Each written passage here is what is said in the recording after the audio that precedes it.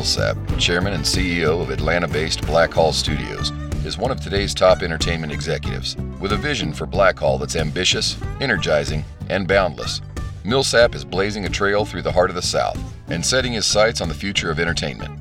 Listen and learn as Ryan Millsap journeys through the myriad industries, people, and landscapes that traverse the complex and dynamic world of film production.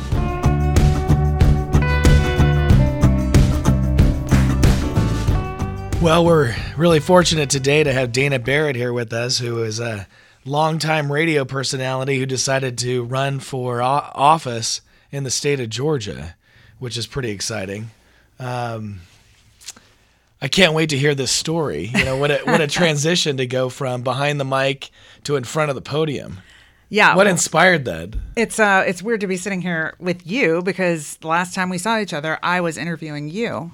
Which is the best part of life when things turn around. Which means I got to ask the questions, and now I'm having to answer them. So yeah, I mean, you know, the short version of the story is that I was doing business media for a pretty significant period of time before the 2016 election. And I purposely stayed away from political conversation because, you know, you've got sponsors and clients and you're just trying to kind of keep everybody happy. And, you know, so you just don't go there in polite company, air quotes, you know. Then when 2016 happened, I just felt like I couldn't keep my mouth shut anymore. So I started talking politics on my radio show. At the time, I was working for a media company that was pretty conservative. And they were not happy about that. So ultimately that caused me to get fired from that station, which was a gamble that I was willing to take. Well, you know, you got to be yourself. And I felt like I had reached a point in my life where I had to stand up for what I believed in and take that risk. Yeah, what I love about that is, you know, you think about all the conversations about authenticity, taking risks, being vulnerable. Right. But there's consequences of that. There are. If you truly believe in what you're doing, it all works out. And in my case, I had made a lot of connections in the radio business. And so I ended up moving over to the iHeart talk station, WGST, and started doing a show from there. And on that show, I was essentially talking politics 2 hours a day, every day. And I was feeling good about that. But when I really looked at what I was doing, I was talking in the bubble to people who agreed with me. Right. And during this time, I also decided I needed to move.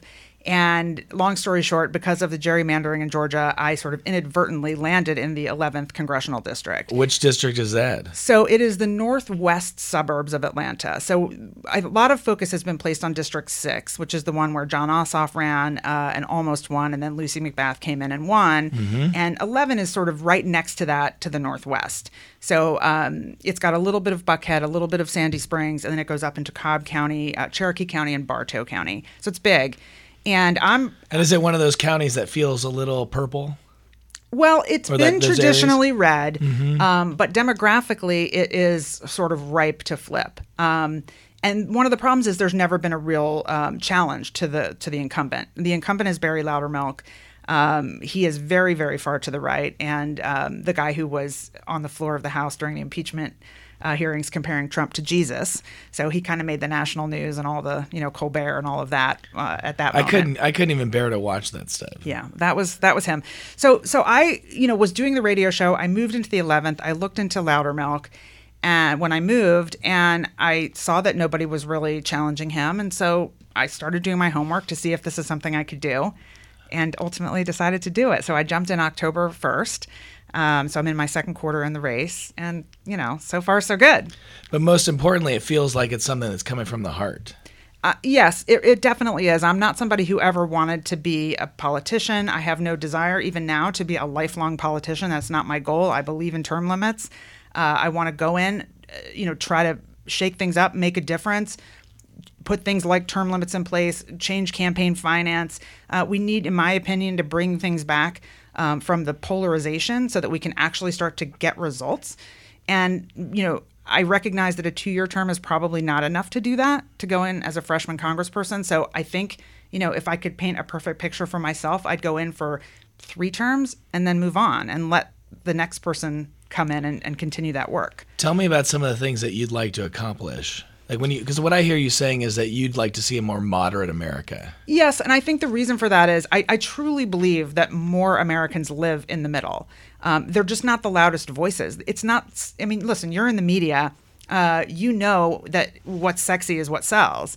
And the person screaming is always going to get more attention than the reasonable person who is writing real policy on paper. It's just not sexy. But I think most Americans are tired of the loud voices, and they're frustrated, and they don't feel like they have a voice. And our current political system drives you to the edge.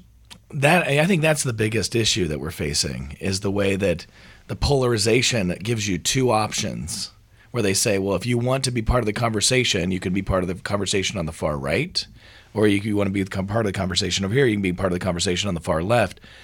But wow, how nice would it be if we could get back to where there's a conversation in the middle? You know, I'm a California Republican who's moved to Georgia. Now I'm a Georgian, and I'm a Republican in Georgia. But yet, as a California Republican, oftentimes in Georgia, I feel a little bit like a Democrat because I'm so moderate. Right? And so it's difficult to relate to the conversations that are happening on the far right. It's difficult to relate to the conversations that are happening on the far left. And it would be an incredibly huge boost to our country if we could have more candidates that were in the middle having conversations across party lines about reasonable things. It's the only way we're going to get anything done. I mean, because otherwise we're just swinging the pendulum back and forth between extremes. Mm-hmm.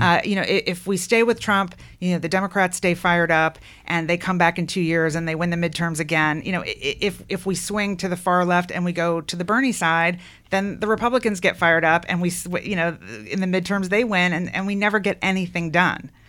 We need to honestly go back to the days of a McCain who reaches across the aisle. I didn't agree with everything McCain wanted to do, but he was a gentleman.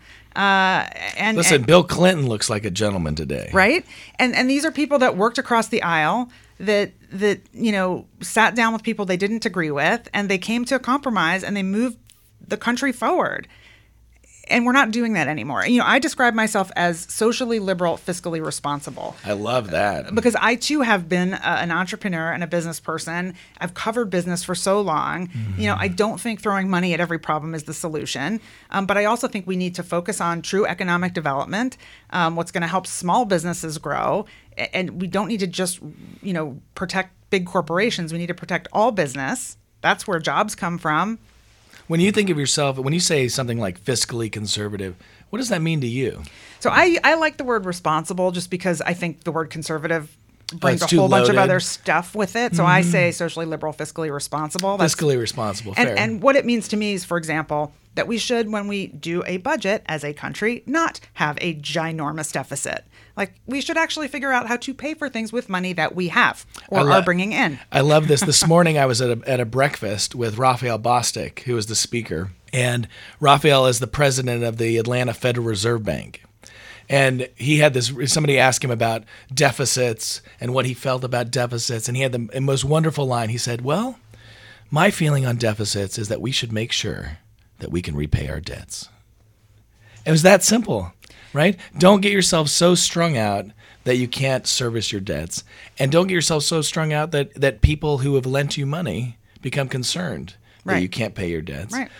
I thought that was a really insightful way to just distill it down to the essence. Yeah, I also think we are in this mode right now in this country, and we probably have been for a long time, where everything is short-term thinking. There is no long-term thinking. When we create this giant deficit, we're just pushing this off on our kids to pay it later, right? When we punt climate issues down the pike, we're just putting it off so our kids are going to have to deal with it.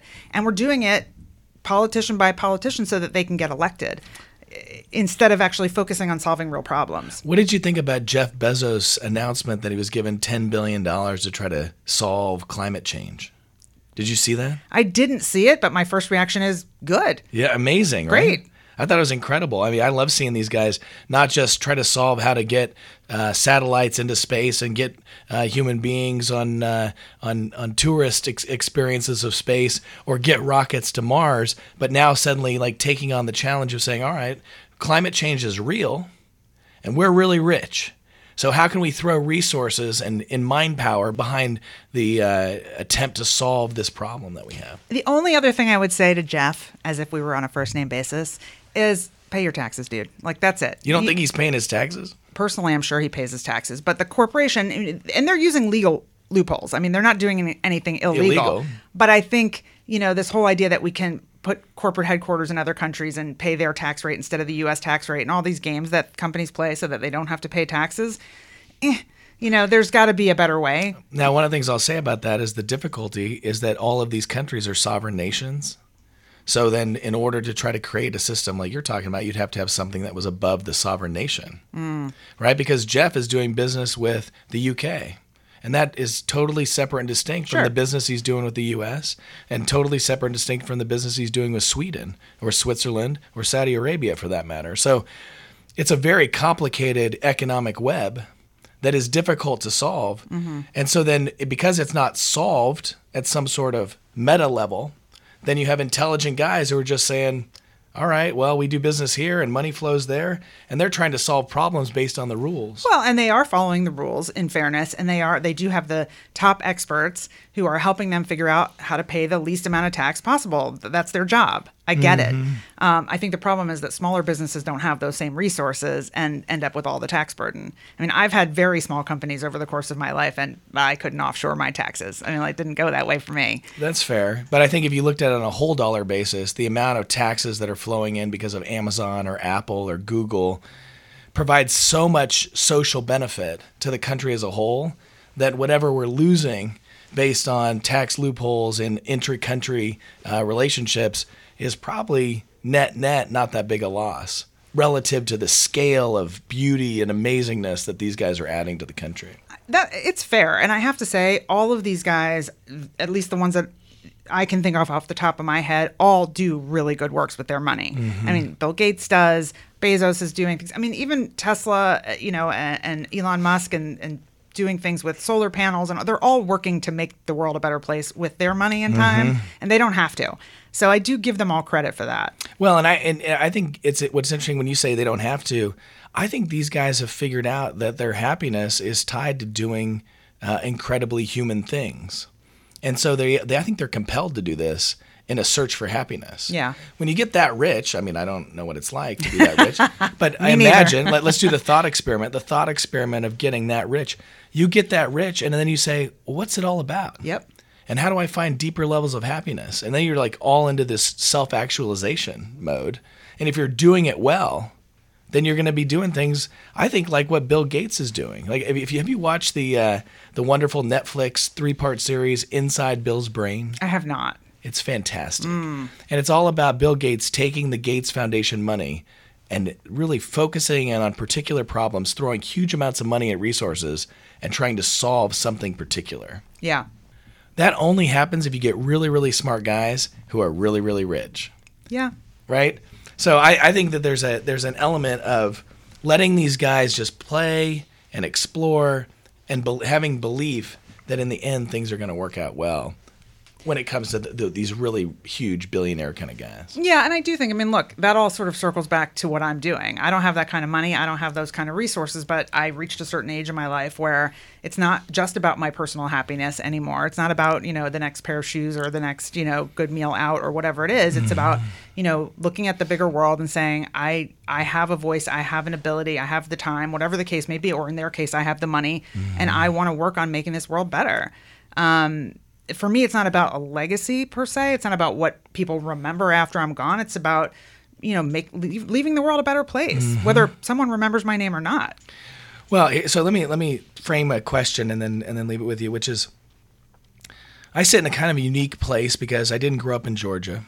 I love this state. I consider it my home. But I have as many friends on the far right as I do on the far left. I feel as comfortable having conversations in the far right as I do having conversations in the far left. And I feel like I can straddle that with a lot of comfort in a way that a lot of my friends on the far right can't, and a lot of my friends on the far left can't. My friends on the far right are really concerned that Georgia is somehow being overrun by liberal ideas and that their whole way of life is going to be pushed aside. I don't have that fear at all. I think that that there's room for everybody to live their lives however they want in America, which is beautiful. But my question to you is, when you talk about being socially liberal, tell me what that means to you, because I think that there's a middle ground where both sides can come together and have a lot more common things that they can agree on. But I think it takes starting to have that conversation. So walk me through what you think of when you say I'm a social liberal, I'm fiscally responsible. But I'm socially liberal. So I think for a lot of people on the far right, the fear is, the liberals, the progressives just want to spend a ton of money on programs. For me, what I mean by socially liberal is I fully support the LGBTQ community and their right to marry, that you should be able to love whoever you want to love. I support the trans community and their desire to be whoever it is they want to be. I mean, how does that change my life? Why does it matter to me what somebody else is doing in their home, in their bedroom, with whatever clothes they choose to wear or how they want to be addressed, what pronouns they use? It doesn't.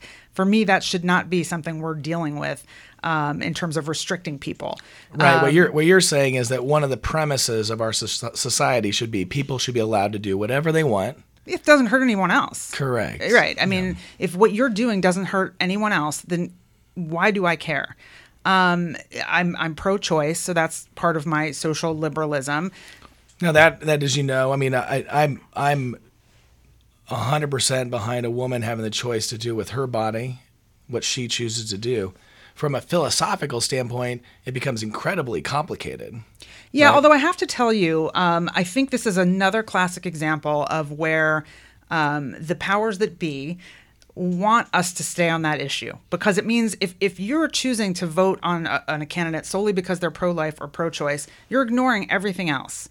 Because you become a one-issue voter, and we're never going to solve that problem with science, right? We don't know when life begins, and we never will. I agreed with that. So it's a faith-based and a medical-based decision. And my take on this, and by the way, I have raised money for my campaign from people who are pro-life, even though I'm pro-choice, because what I've said is, in my view, we have been fighting this battle in the government and in the courts for 60 plus years, 70 years, whatever it's been now, and we're not getting anywhere. And instead we're wasting court resources, we're wasting, lobbying dollars, we're wasting time, energy, money, etc. on this issue when we have evidence that shows that you reduce the number of abortions by education far more than you do by legislation. So I say, let's take this out of the government and out of the courts and let it be a private issue. You, whoever disagrees with me, who are pro-life, you have free speech and you have the right to educate people on your beliefs all day long. And I would never stop you from doing that.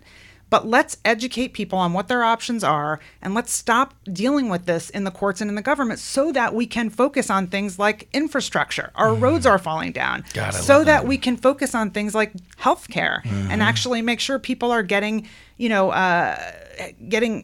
healthcare when they're sick instead of going bankrupt when they're sick. But instead we just keep fighting over this issue that you feel like needs to be put to bed, not because it's not philosophically complicated, because we all will agree that it's very philosophically complicated. But let the churches and the medical profession. Right, so we want to legislate freedom. Yes. And educate choice. There you go. Can I steal that from you? You could steal it. I've been using it for years. I like it. For years I've said, just legislate my freedom and educate my choice. All will be well. Yeah. So you can use that at your will. There you go. I will pay you a licensing fee. Okay, so when you say I'm socially liberal, what you really mean is I want to legislate freedom and I want to educate choice. Is that fair? Yeah, it is fair. It really is. And that kind of goes across the board everywhere. It goes to how would you do that with medical? Like, how does that fit together with medical? So, it's interesting. I don't know if that really fits the medical conversation as well from a slogan standpoint. Does that go over into maybe fiscally responsible? Yes, because I think my issue, I don't support Medicare for all. I think it's a nice idea. And I think the reason people like it is because it fits on a bumper sticker and it says, hey, government's going to come take care of me and I won't have to worry.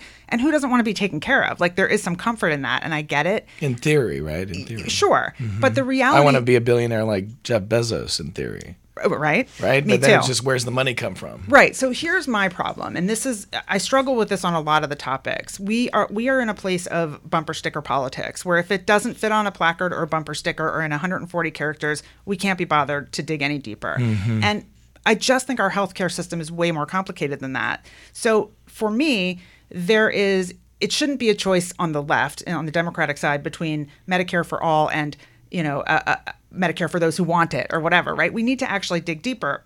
If you look at what's happening in healthcare today, there are tons of layers of people in the middle who are making a ton of money. And we, at the end, the consumer, we don't see it.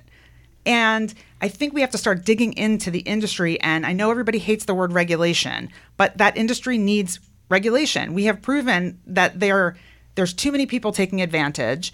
And by the way, regulation isn't going to cost us what Medicare for all would cost us. Mm-hmm. So it would actually potentially save the insurance industry and benefit them. Maybe they will make a little bit less profit, but they can continue to exist if we regulate properly. And I think the same is true with the pharmaceutical industry. There are so many middlemen that are jacking up the prices of drugs, the prices of insurance. We need things in this country like price transparency. Mm-hmm. And I don't know if you know this, it kind of went under the radar, but Trump actually just signed an executive order a month or so ago about price transparency. The problem is, by itself, it doesn't solve the problem. It's just looks good on paper, but what we need is price transparency at all levels across the medical spectrum, along with doctor choice. You have to be able to pick your own doctors. No insurance company should be able to say it's out of network, we pay zero. Mm-hmm. That's crazy. If your car breaks, if you get in a car accident and your car is wrecked,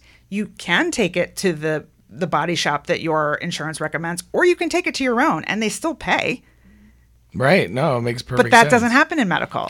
Well, what I hear you saying, which I think is really needed, is you don't want to have this driven by ideology. Right. You want to have this driven by true economic thoughtfulness, actual numbers on a page and how things make sense, but true compassion for other people at the same time. Of course. But without compassion that doesn't have substance. Right. Actual sustainable compassion. I mean, people don't realize that within Medicare, there is this idea that they are not, it's legally written down somewhere, I don't know the statute or where it says it, but they're not allowed to negotiate price. Mm-hmm. How is that a good system? Listen, I mean, we would be so fortunate to have somebody as thoughtful, reflective, as you, Dana, representing us in our government. I mean, we need more people like you. Well, thank you. It's been great to have you on here today. I appreciate you taking the time. I wish you all the best in your campaign. I hope it goes wildly successful and that you end up being able to implement all this passion that you have to help all the people you want to represent. Thank you, Ryan. It's such a pleasure. I could talk all day. Dana, if anybody wants to get in touch with you about your campaign, tell me some of your social media, what best ways to do that. The best thing to do is to go to my campaign website, which is electdanabarrett.com. You can find me on all the socials. It's Elect Dana Barrett on Instagram and Facebook, and I think it's The Dana Barrett on Twitter. So, great. Yeah. Well, if you like what you heard today, go seek Dana out and help her in her campaign. We'd all be lucky to have somebody like her representing us. Thanks for listening to the Blackhall Studios podcast with Ryan Millsap. We want to hear from you. Find us on SoundCloud, iTunes, or Spotify. And follow us on Instagram at @Blackhall Studios and @Ryan.Millsap.